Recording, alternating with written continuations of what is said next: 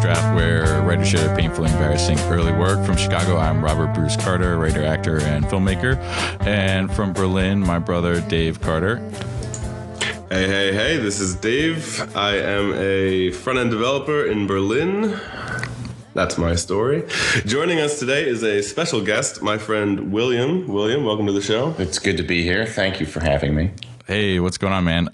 Before we start, you can subscribe to The Worst Draft on theworstdraft.com and follow us at The Worst Draft on Twitter, or email us with all your questions at info@theworstdraft.com. Cool. So what's going on, William? What are you up to? Well, right now I'm making a podcast with you, and it's coming to the end of our weekend, and we're having some whiskey, which is, I think, an important component of any podcasting. Absolutely. And Dave and I have known each other for 2 years now? 3 years? When is our anniversary? Maybe 3? Yeah, something like that. Time flies. But I've been in Berlin for 5 years. Nice.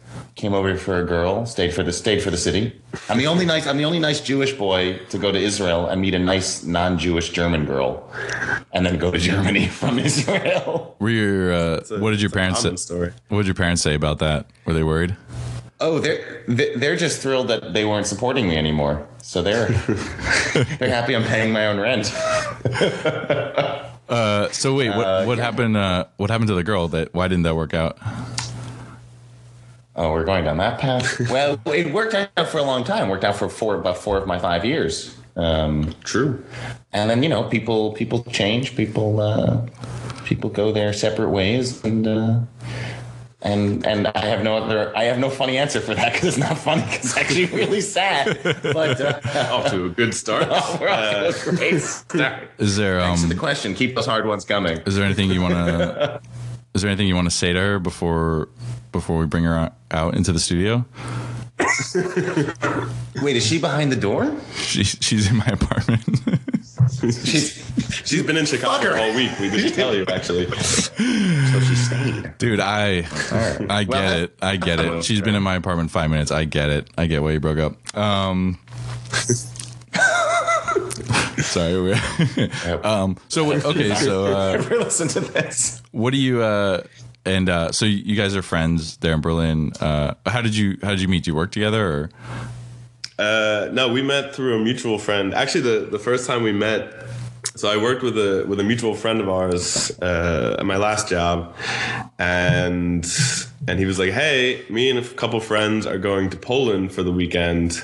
Do you want to come?" I was like, "Yeah, I've never been to Poland. That sounds cool." And it's like an hour and a half. Yeah, not only Poland, Stettin. Yeah, which is a border town. Right. It's this town that's like on the border, so it's like an hour and a half train ride, and we're like, yeah, we'll just go for like Saturday night, I think it was. We got convinced by another friend of ours that this is the cool thing to do, because it totally makes sense to save 50 cents on cheaper beer by spending 60 euros on train and hostel. Right. It seemed like a good idea at the time. Yeah. So 4 guys went to this town in Poland. I think we were there on a Saturday. It was a Saturday night, and everything closed at 9. It was like the weirdest, because it's a town. It's like 500,000 people. It's a big city. It's like a big. It's a legit city. But it's a legit city in Poland.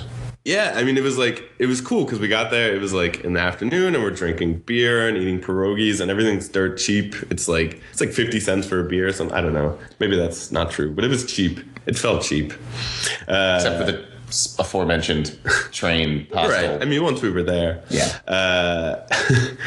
But then like nighttime, I don't know, 9-10 o'clock or something, we're like, all right, let's go find a bar. And we walked all over the city. We must have gone to like 4 or 5 bars or something. And every bar there were like 2 sad people in the corner and nothing going on. It was. And then everything closed. Yeah. And then we went back to the hostel, but it was the Hostling International Hostel where drinking is not allowed. That's right. We were drunk and we went back to the hospital. I had like 3 beers in my jacket pocket or something.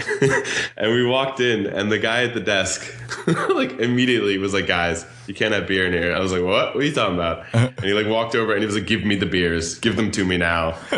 And confiscated all of our beer. Yeah. Why it reminded me of my high school times. Why are those Hostling International hostels so bad? I I hate them too. Like every time I've gone to them, they've been like the most boring places. Well, because they're youth hostels. They're not just hostels. They're specifically for youth. So they're supposed to be a safe environment for young, innocent minds who are probably doing God knows what worse than we ever would do. Right. I remember I went to a hosteling international in Salzburg 10 years ago when I was studying abroad, and the lunch lady she freaked out because I toasted brown bread, and apparently only the white bread's allowed to be toasted, not the brown bread. That's That's like a rule in Salzburg or in Apparently that's a rule in Salzburg that brown bread is not to be toasted. well. If you had read Lonely Planet, you would have known this. You know, I don't read much. That's why I'm glad this is a podcast. No reading involved. Although I guess the reading is involved. there will be That's the reading. whole point of this podcast. There will be reading. I hope you've done your homework. Oh boy. Okay, so Yeah, you right. Okay, so wait, you guys met in Poland? Is that I mean, we I think met we met on the train. We met on the basically. train, basically. Yeah. This is this guy, David. I was like, oh. Yeah, and actually, listeners of our podcast, eagle-eared listeners, will remember that I mentioned having 500 business cards for a business that no longer exists. That was with Bill and our other mutual friend William. Whichever. David knows me as Bill, but It was that drunken night at a bar with nothing to do and no other people that we talked about this. That they presented their business. Was it there? plan. It was that night, and we decided to start a startup, which never quite started up. Yeah. But we had the business cards. but we do have business cards and a functioning app, which is we actually more than some stuff. That's true. I know We have. did make something. It's on my LinkedIn. It's on my LinkedIn. It must be legit because it's on my LinkedIn. everything on LinkedIn is true? So I mean, everything on a CV is of course true. 100%. When my mother endorsed me for my JavaScript skills, I knew that was true. It's amazing your mother knows what JavaScript is. She doesn't. Hey, Sorry. Hi, Mom. Maybe we should edit that out. she does listen to this, I think. Hey, Mrs. Carter. So Wait to meet you someday. do you guys okay, so and then what do you do in Berlin, like, for a living? For a living, I am a photographer, videographer, an editor, and translator, and I do on occasion speaking and voiceover things with my voice because I've been told that I'm quite good with the voice. That it's really coming through on this end. Otherwise, that's a nice way of people saying you're loud. Please keep it down. and You have a lot of voice for I sure. have a lot of voice. It's like a renewable resource. Yeah. So you're booking so are these like voiceover gigs for like commercials and stuff? Well, in theory, it could be like that, but that would mean I was successful. I mean, I've done podcasting of my own in the past, and I've studied journalism, and I've done radio in the past. I'd say of these three core things I do, it's probably the smallest thing I do, but it is something I'm trying to build up more. So as to use my voice in a constructive way, not in a way that deafens people and makes them want to leave public places that I'm in, which has happened before. I have many a story of nerfing people. Nerfing? That's good. We can talk about that. Tell that story. This is the famous story. This is my claim to fame in Berlin. This is the story that everybody knows about me. It was, I think, 3 years ago. We didn't know each other then. No. This is a great example. David didn't know me, but he knows this story. He didn't know me at the time. It was my birthday about 3 years ago, and it was a Saturday night, and we were bar hopping, and we had quite a bit to drink already, but that's sort of neither here nor there. And I had just shown a few of my friends the Aristocrats documentary, which I hope all of your listeners are aware of. The Aristocrats, not the Aristocats. It's about the really dirty joke that all comedians tell, The really dirty joke. And my friends with me at the bar were egging me on to tell the joke. And I didn't want to because it is quite an obscene joke. But as mentioned, we had a bit to drink, so I wasn't that hard to convince. And I started telling this joke. And of course, I'm speaking in English. And it's Saturday night in a popular bar in a popular part of Berlin, and it's very crowded and completely full, and everybody's very loud. And I'm just, of course, trying to keep above that. And I'm telling this joke, and we're sort of sitting in this half circle, so everyone's around me, and behind me, I can't see him. I just hear over my shoulder a man say, Excuse me, you're really nerfing me. Now, for our non-German speakers out there, nerven is to bother, which in English you'd say you're getting on my nerves. In English, and you can't use it as a verb to nerf somebody, but in German you can. And this fine gentleman was getting his bit of his English mixed up, and he was this skinny little rat of a guy wearing a beret, which is already. So you know he's cool. Yeah, he's totally cool. And I didn't quite know how to respond. I'm not such a confrontational guy. But our other friend is a bit of a confrontational guy, especially with some beer in him. And he stands up and he says, "Hey, that's my friend. And it's his birthday." Which is absolutely true, an incontrovertible argument. Yes. And later on, he said that the only reason he stood up and had the balls to say that was because he knew our other friend, who's 6 feet tall and is a black belt in Taekwondo or one of these East Asian something like that. martial arts, was behind him to back him up if necessary. And when he said that, she looked over dumbfounded and said, "I'm sorry, what happened?" Right. If it had come to blows, he would have ducked and let the girl do all the fighting. That's Well, I would too. I'm sure she's a better fighter than I am. Absolutely. So so everyone knows me as the guy that nerfs people. And it's happened a few times. I've been nerfing people for a long time, actually, long before I came to Berlin. You should put that on your business card. I should. Professional nerfer. That's the end of that story. We can move on. The end. We kept on drinking, and then the year after, we were again birthday bars, drinking, and I get into a fight with the same friend of mine about the difference between maple syrup and pancake syrup, and we almost get thrown out of the bar for being so loud, and that was really embarrassing because we're screaming in English in a bar in Berlin very drunk about maple syrup and pancake syrup. So important. What the difference being? What, like one's generic pancake syrup? Yeah, like one's corn syrup. Oh, right. One is maple from like a tree, and one came from, I don't know, a black woman named Aunt Jemima. Slightly racist. I think it comes from Canada. The pancake or the maple? Oh, the maple syrup. Yeah. Oh, yeah. Or Vermont. Yeah, we have friends in Massachusetts that make it now. Yeah. They have like a whole rig. Yeah. Cool. So, edit that out. Yeah, that was a nothing. I don't. Okay, I leave it in your fine editing hands, Robert. I'm not editing anymore. I tried to edit the last one. And it took me 4 hours. That's nothing. Are you kidding me? That's nothing. I know that's nothing, but it was a lot to do on a Sunday when I had other stuff to do. So instead of you spending 4 hours, you're going to make your listeners spend 4 hours listening to this. Well, they're a very understanding group of people. Yeah, maybe they're a small but dedicated group. Yeah, we love you, listeners. So do you? So this is kind of a show about writing. Do you do any writing now, or? I do a lot more editing and translating. There's more work in that than original writing. People don't really want your writing, and as you're about to hear, there's a good reason why you don't want my original writing. Yeah. But yes, when the opportunity arises, I do enjoy the penning of a word or two. Ooh, fancy. But it's mostly on the already written editing, and I've translated some books and edited some books and proofreading and things like that. Yeah. Cool. So you're like kind of entrepreneurially surviving in Berlin. Is that right? Exactly. I mean, yeah, I'm all freelance. You can check me out at wnglucroft.com. Cha-ching! There will be an opportunity to plug at the end. Oh, I just made one. This is not the plug section. Oh, sorry. I'll leave. I'm sorry. That's another hour of editing right there. God. Yeah. So I'm totally freelance.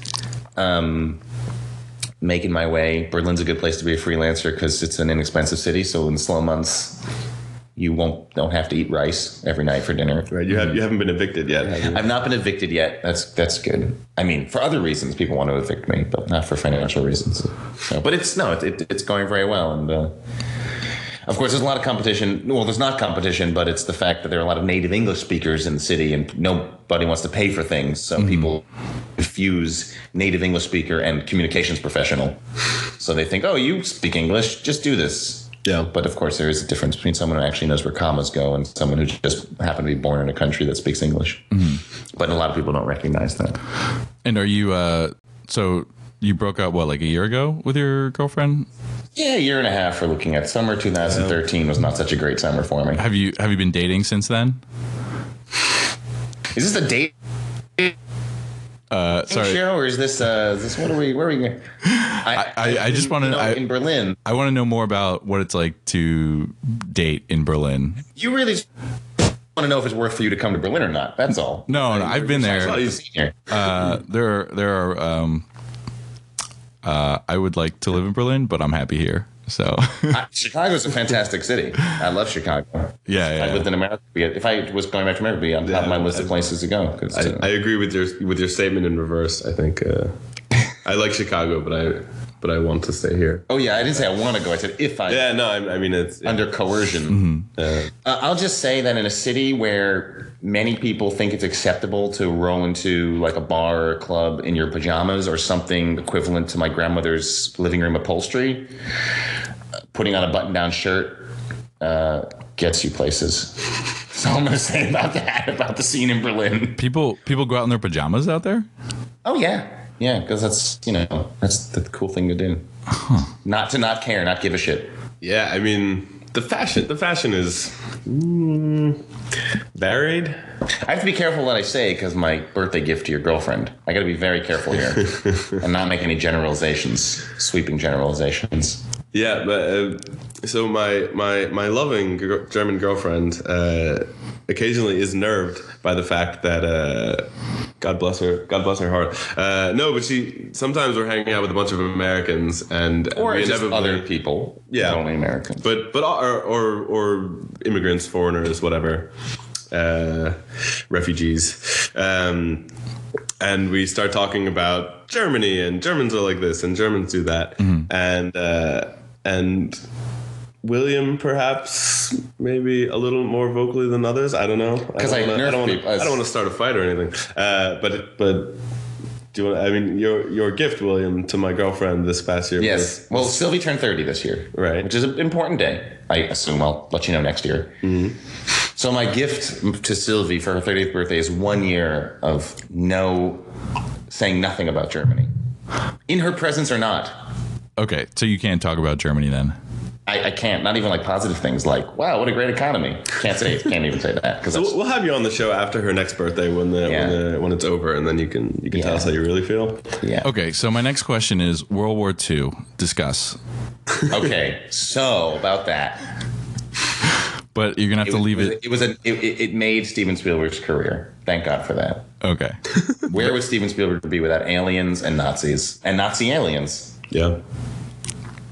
His two loves. Fine line between love and obsession and subjecting the American people to 30 years of it. But that's a whole different podcast. Yeah, that's the movie podcast. We haven't started that one yet. No. All right. So, do you want to read something then? Oh yeah. So right, we're on the podcast to read stuff, right? Right. Yeah. Yeah. Well, I think it probably requires some background, right? I mean, you can set it up a bit for us. Yeah, so I'll set it up. So let's get in our time machine. Go back like 10, 15 years to a previous version of myself that I tried to pretend was not me. A cooler, sexier. Much cooler, sexier. I told David I'll send you my passport photo and from that time, and because my passport's almost expired, so we're going back 10 years. So I had a particular understanding of how the universe worked, or thought it worked. Mostly that one day the New York Times would call me and make me their bureau chief of the universe. Just waiting for that to happen. In the meantime, I would write frequently, by which I mean weekly, into my town's local paper, the Fairfield Minuteman, a fine publication if there ever was one. Good plug. And essentially turned their letters to the editor section into my own personal op-ed section, fashioning myself as one would Thomas Friedman of the New York Times. Basically, I'd read New York Times. I could do that at 17 or 18. And then would write frequently on oil prices or the pension benefit fund or what we should do in Afghanistan or what's wrong with Israel. It's what most 17-year-olds are thinking of. Most 17, 18-year-olds are. I was the kid on the bus. It's amazing I had friends. I was the kid on the bus before you could even drive, yelling about gas prices as we passed the gas station. That was me. Totally cool. And I was going through all my old stuff, and it was really difficult because there's a lot of gems. But this one I think really took the cake for cringeworthy. So I was going to read you just an excerpt because as an indication of how well written it is. And by the way, this was published in the letters to the editor section, as everything was, because it's the letters to the editor section, right next to I think people should pick up their dog's poop, like that article, and then there'd be mine about the United Nations. Is it true that the Minuteman is the New York Times of Connecticut? It's the New York Times of Fairfield. Okay. So there you have it. So this is very prestigious. This is very prestigious. Yeah. So I thought I would read an excerpt or part of it, which is also known as an excerpt. And the title is 1546, as in the United Nations Resolution 1546. Obviously. By William Glucroft. And, David, Robert, feel free to chime in if you really are stunned by any of the intellectual diamonds that I'm about to throw at you. Dateline, very important dateline, Fairfield, Connecticut, because all the important news is coming out of Fairfield at this time. So the dateline is very important. And it begins thusly. Suddenly, the United Nations is in vogue again, and with it. Really? We're already there? Is it vogue? In vogue? All right. So we got half a clause done. It's like a bad David Brooks impression. Yes, there we go. I mean, that's... Well, you'll see my politics is not so clear where I'm standing. I'm somewhere I'm not quite anybody. Suddenly, the United Nations is in vogue again. And with it, so too is multilateralism, world opinions, and shockingly, even diplomacy, parentheses, I vaguely remember the word. Burn. Right? Double space. I was still double spacing my sentences back then, and using the Oxford comma. Our freedom fries and freedom toast are no more, and likewise bratwurst and Russian dressing are constitutional again. The political rift last year over Iraq seems to have been all but welded shut, and apparently all in over a week's time. Let bygones be bygones is the new dogma. Okay. What? Wait, what? Sorry, what year is this again? This is 2004. Okay, so right after we invaded Iraq. Yeah, well, a year into the Iraq War, basically. The rift is over. That's good. The rift is over. We're all cool. Bygones be bygones is the new dogma. And this sudden change in reality makes me wonder whether the people in the Bush administration, wait for it, are the same people who could not decide what part of the egg is the healthy part to eat. Topical. What? Very topical. What is that a reference to? Well, because, is it the whites? Is it the yellow? Is it the white? Is the yellow? We can't make up our mind. Indecision. I'm talking about the indecisiveness of politics here. It's a very important concept. Was there like a Bush era policy on what part of the egg you should eat? There may have been. There were a lot. This is going back 10 years. He may have had a policy. Okay, go on. Why such a grand change in heart among the world's puppeteers? The 60th anniversary of D-Day made for a good beginning step towards reconciliation. The commemoration allowed all of us, to reflect when, I think I'm missing a preposition there, reflect when once upon a time, also known as 60 years ago, all of those who loved freedom were united against the common enemy of tyrannical evil. Yet another example, albeit an abstract one, that demonstrates the continued power and relevance of World War II. So to your question about World War II, there's my answer. The beginning of this week also marked the opening of the Group of 8 summit, located on an exclusive island on the Georgia coast. Parentheses, keeping protesters out of sight is far more PC than killing them. Also, I'm not sure how often that happens. I don't know that protesters are usually killed at G8 meetings. Not usually. I mean, sometimes shit happens, but usually they're just ignored. I mean, I'm with you that it's not a good idea. Yeah, I'm against killing anyone, really. G8 meetings are wonderful times when world leaders can forget petty differences and rally behind the universal agreement of exploiting workers through globalization. It's hard to figure out where you stand on there. Covering a lot of ground here. We're covering. Robert, that's a great way of putting it. We're covering a lot of ground. It's like every political opinion you have in one op-ed. Keep in mind, this was every week for like 3 years. It's a little hard to suss out what exactly you're arguing for here. I think it should be clear that tyrannical evil that we should be united against was once and now is once again. Obviously. Okay, Yeah. right. I'm on board with that. Yeah. The final component that has healed the years-long transatlantic wound was the unanimous passing of United Nations Security Council. Here comes the title of the article. Resolution 1546 on June 8th. Call back. Unanimous. Do my senses deceive me?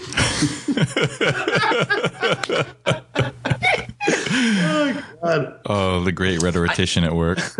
Honestly, this article and all the others could have all had the same title. Why I Was a Virgin for So Long. That could just have that title. I bet you were patting yourself on the back when you wrote that. That you're like, I am killing this. I'm right? telling you, Thomas Friedman is reading this and is impressed. Where do you think he got his ideas from? It wasn't him coming to me. It was my ideas flowing to him. Clearly, I mean, Fairfield to New York is not that far away. All these months, we have been told by the Bush administration that diplomacy does not work, that the United Nations is a dysfunctional body. But now everything we've been told to believe as true is crumbling beneath our feet, and nowhere solid is there to grab onto in which to steady ourselves. That sentence is 90% prepositions. I was really into doing everything possible to not have a preposition at the end of the sentence. Now, Robert, I think you're really going to appreciate this one. Okay. I am as a sheep without a shepherd, empty, lost, and confused. I am reaching for reasons that might explain this drastic change in opinion. That sounds like you quoted from like my high school journal. I was probably quoting from my high school journal, actually. You're trying to play like the super knowledgeable worldly guy, and then the metaphor you choose for yourself is a sheep without a shepherd, like basically the dumb animal that needs to be led to the other grassy part of the hill. Well, I think that's very apt without me realizing that I was kind of picking up the paper and like reading the Bush administration's like daily press briefing, and then like it was a mashup. Like mashup, this is a mashup. We didn't really have mashups back then, but This is a remix of other op-eds that you read that day. Yeah. The best of William. The best of William, otherwise known as the best of everybody else. That classic sheep and shepherd metaphor he used in April 2006. That was great. Yeah, remember that? Yeah, that was. It's a shame. You wonder why it hasn't been used more frequently since. I don't think I've ever heard that metaphor. Actually, that's sheep being a shepherd. The sheep without a shepherd. That's really Usually- I never thought of. Yeah, well, usually people don't refer to themselves as sheep when they're trying to make a great opinion. You know, I think sheep get a bad rap. They're cute and cuddly and stare at you a long time. Please continue. This is really good. Oh, I hope you're enjoying yourself. I am reaching for reasons that may explain this drastic change in opinion. April Fool's Day has long since passed, so perhaps it is opposite day. This is also my level of, like, by the way, this is sarcasm. This is my level of ability to be humorous at this time in my life. I think I'm being extremely witty here. I'm like, can you imagine like clean shaven, pubescent Billy? I was Billy then.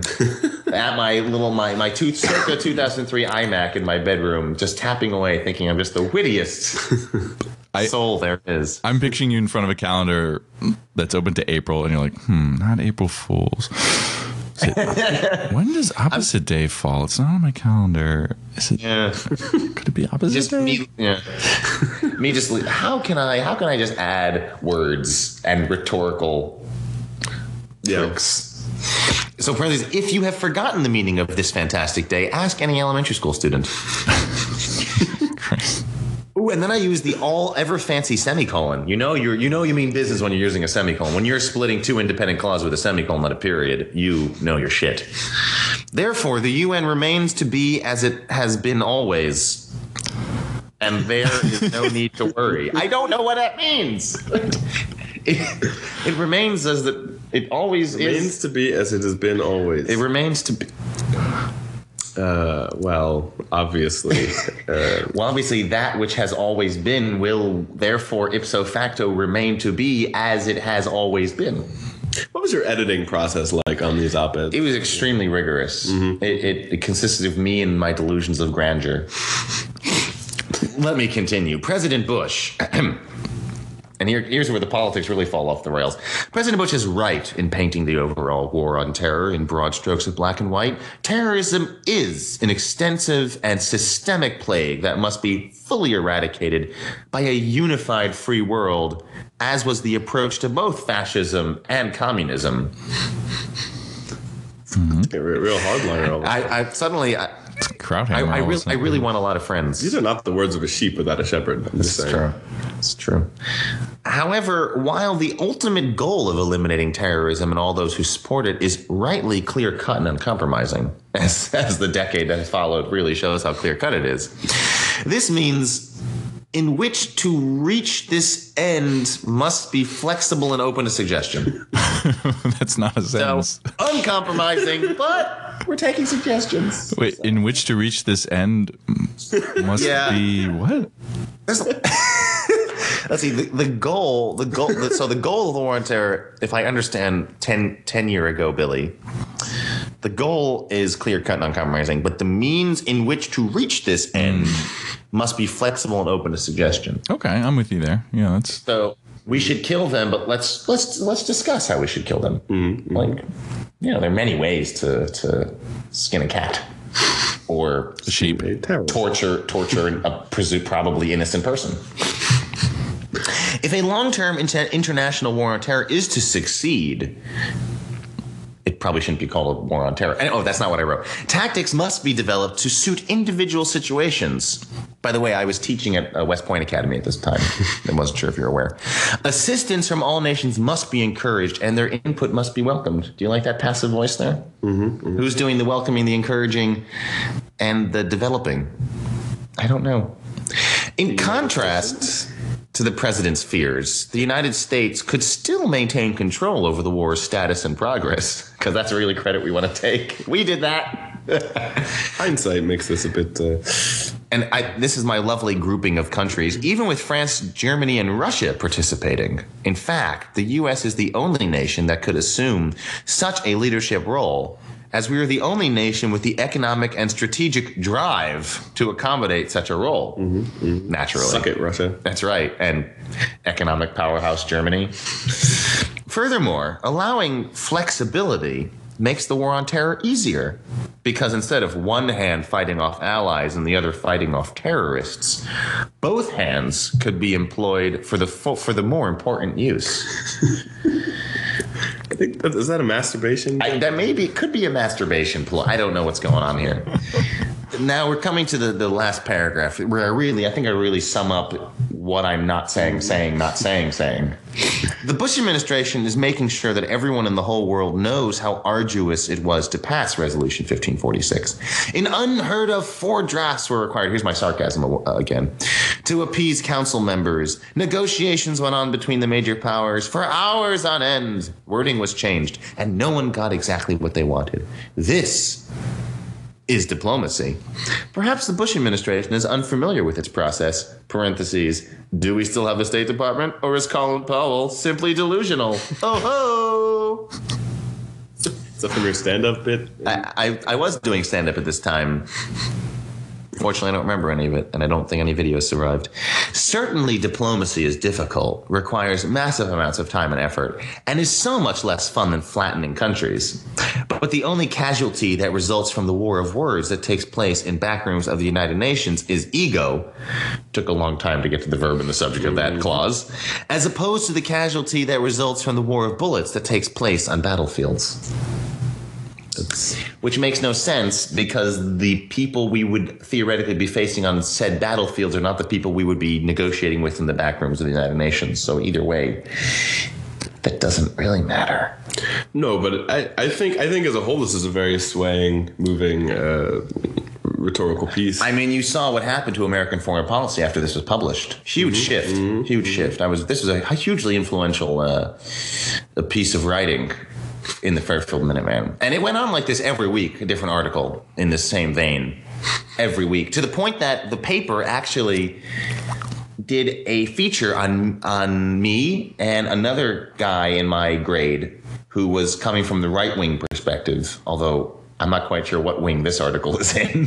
You called President Bush's stance on war on terror black and white and said that we should... And that's a good thing. I mean, no, you're not the most leftist. No.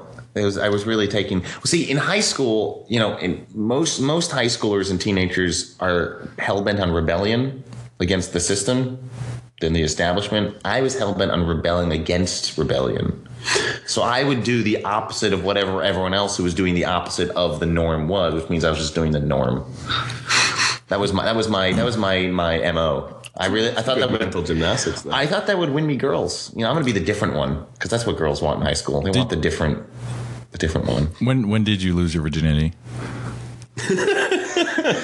Let's see. The first time. That's it. What do you mean the first? Yeah, the one time. It's a joke. Sometime in college. Okay, so is that when doing your PhD, or that was actually with a girl who was impressed by the whole weird, awkward, not normal rebelling thing. That's the thing. You get to college and you can kind of pull this stuff off, and some people will think that you're really smart because you talk this way.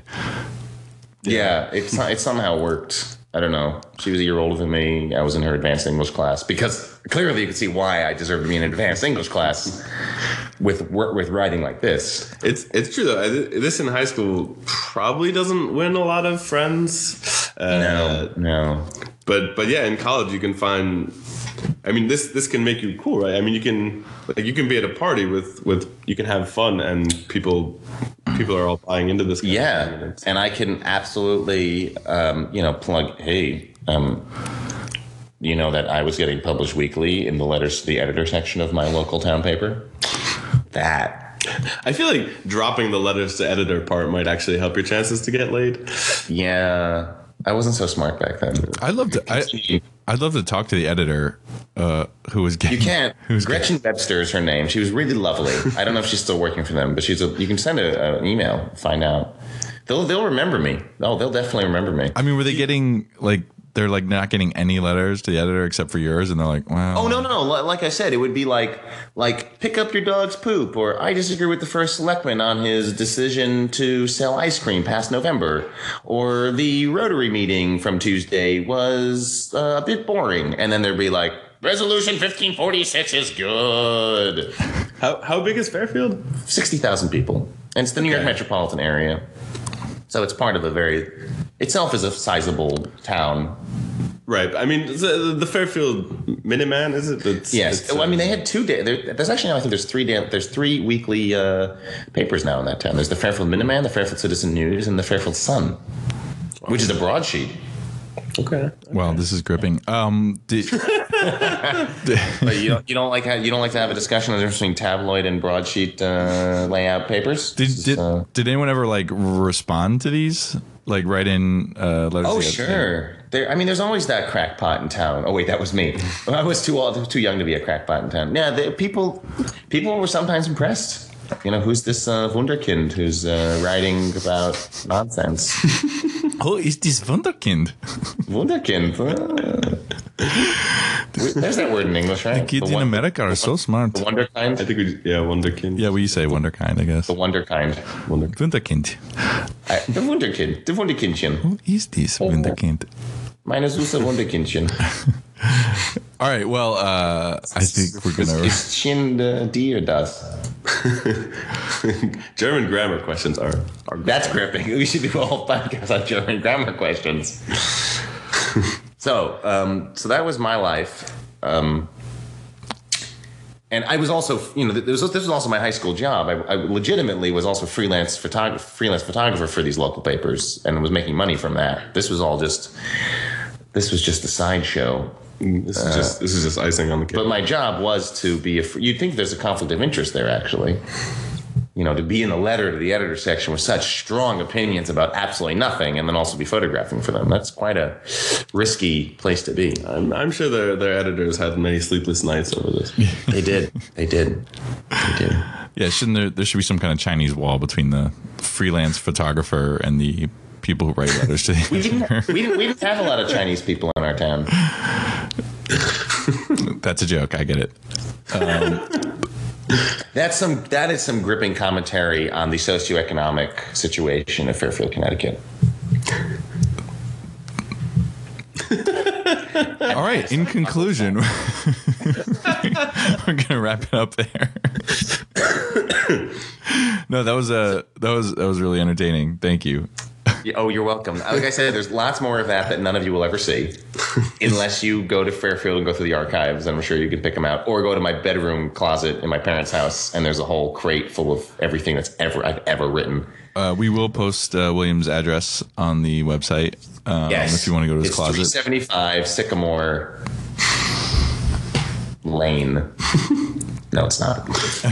All right. So, William, do you have anything that you want to plug before we end here? I'm going to plug my website, which is wnglucroft.com, which if you want to know how to spell, you should go to worstdraft.com and see my name there. It's theworstdraft.com. Theworstdraft.com. Sorry, I misplugged your own plug. And on Twitter, I'm Berlin Bike Blog, because I'm also a nerdy cyclist. And that's it. Come over to Berlin and say hi sometime. I promise we won't nerf you. I will. Nice. I was just there in September. Yeah. No, I wasn't inviting you, Robert. I don't want you to come. I was inviting just your general audience. Oh, okay. Well, that's fine. Dave, was this the guy that you said that you didn't want me to meet? Yeah. That's how you know that he truly loves you as a brother. to keep me away from you. This is dangerous enough through the microphone. And Dave, do you have anything that you want to plug? You can follow me on Twitter at DaveZach, DaveZatch. You can go to my website, carter.io. I didn't know about that website. Yeah, check it out. I don't know when the last time I updated it was. That's a great plug. Go to my website. I don't update it ever. There's a couple fun things on there. Click around. There's a section called Playground. There's even a game on there. It's fun. Check me out. Okay. And Bob? Yeah, cool. I'm not Bob anymore. But aren't you Bob Zatch? Yeah. Oh, yeah. So on Twitter, I'm Bob Zatch, BOBZATCH, and my website is robertbrucecarter.org, and you can see me tonight and the next 2 Sundays at the Annoyance Theater in Chicago in a big whore in a small town. Yeah, congratulations. Are you the whore? Thank you. No, I play a Mexican bandido. I bet you fit well.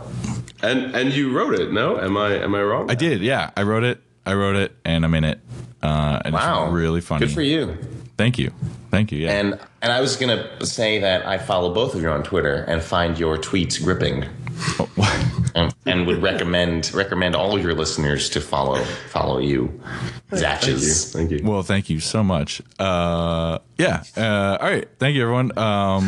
Especially you, William. Thanks for reading. That was very brave. My pleasure. Yeah, thanks for being on the show. It's wonderful. I'll drink David's whiskey anytime. And so review us online. Leave a review on iTunes. Check us out at theworstdraft.com or email us at info@theworstdraft. Good night. Good night. Good night.